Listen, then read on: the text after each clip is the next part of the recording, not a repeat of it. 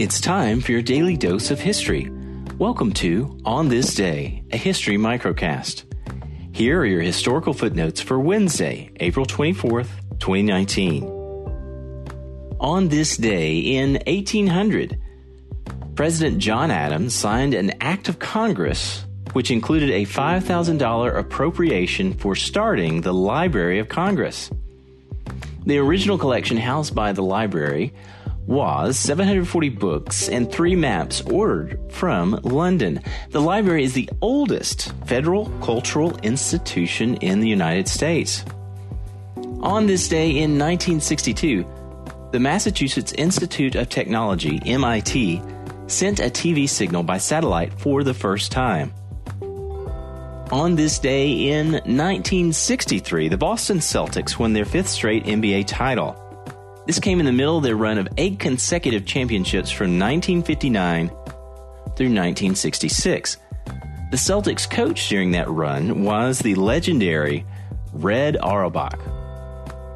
Born on this day in 1983, singer Kelly Clarkson. And that concludes today's history. Now it's time for your quiz after the break.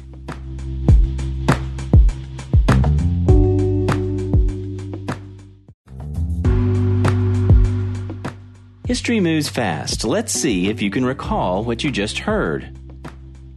What is the United States' oldest federal cultural institution? Answer: the Library of Congress. What significant technological feat did MIT accomplish on this day in 1962? Answer: they sent the first television signal by satellite. Who was the coach of the Boston Celtics during their run of 8 consecutive championships? Answer: Red Auerbach. Last question: what famous former American Idol singer is celebrating her birthday on this day? Answer: Kelly Clarkson. And that concludes today's show for Wednesday, April 24th, 2019.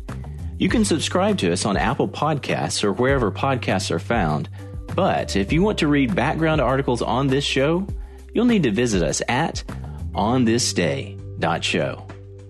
Now, go out there and make some history on this day.